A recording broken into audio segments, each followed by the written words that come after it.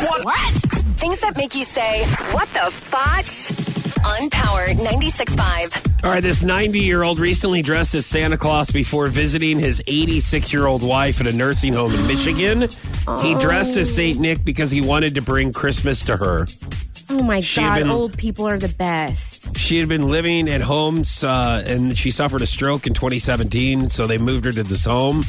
He says that they communicate with their hands and still dance when they can.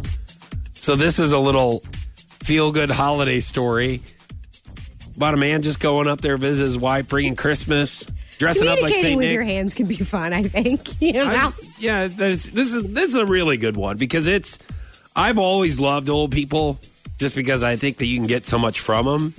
Absolutely. They are the best. Like, I know that we used to help out the nursing home in St. Louis a lot. Oh. And, like, me and my buddies that were in student council, believe it or not, I was in student council in middle school. We would dance with the old ladies when we had different events. What? When they would come. Yeah, we would. Why are you just now telling us this story? And in high school, I used to go to the American Legion Hall that my Grandma Foch was president at. And I would sing Harry Connick Jr. songs to them. In high school, I wore a matching tie and suspenders.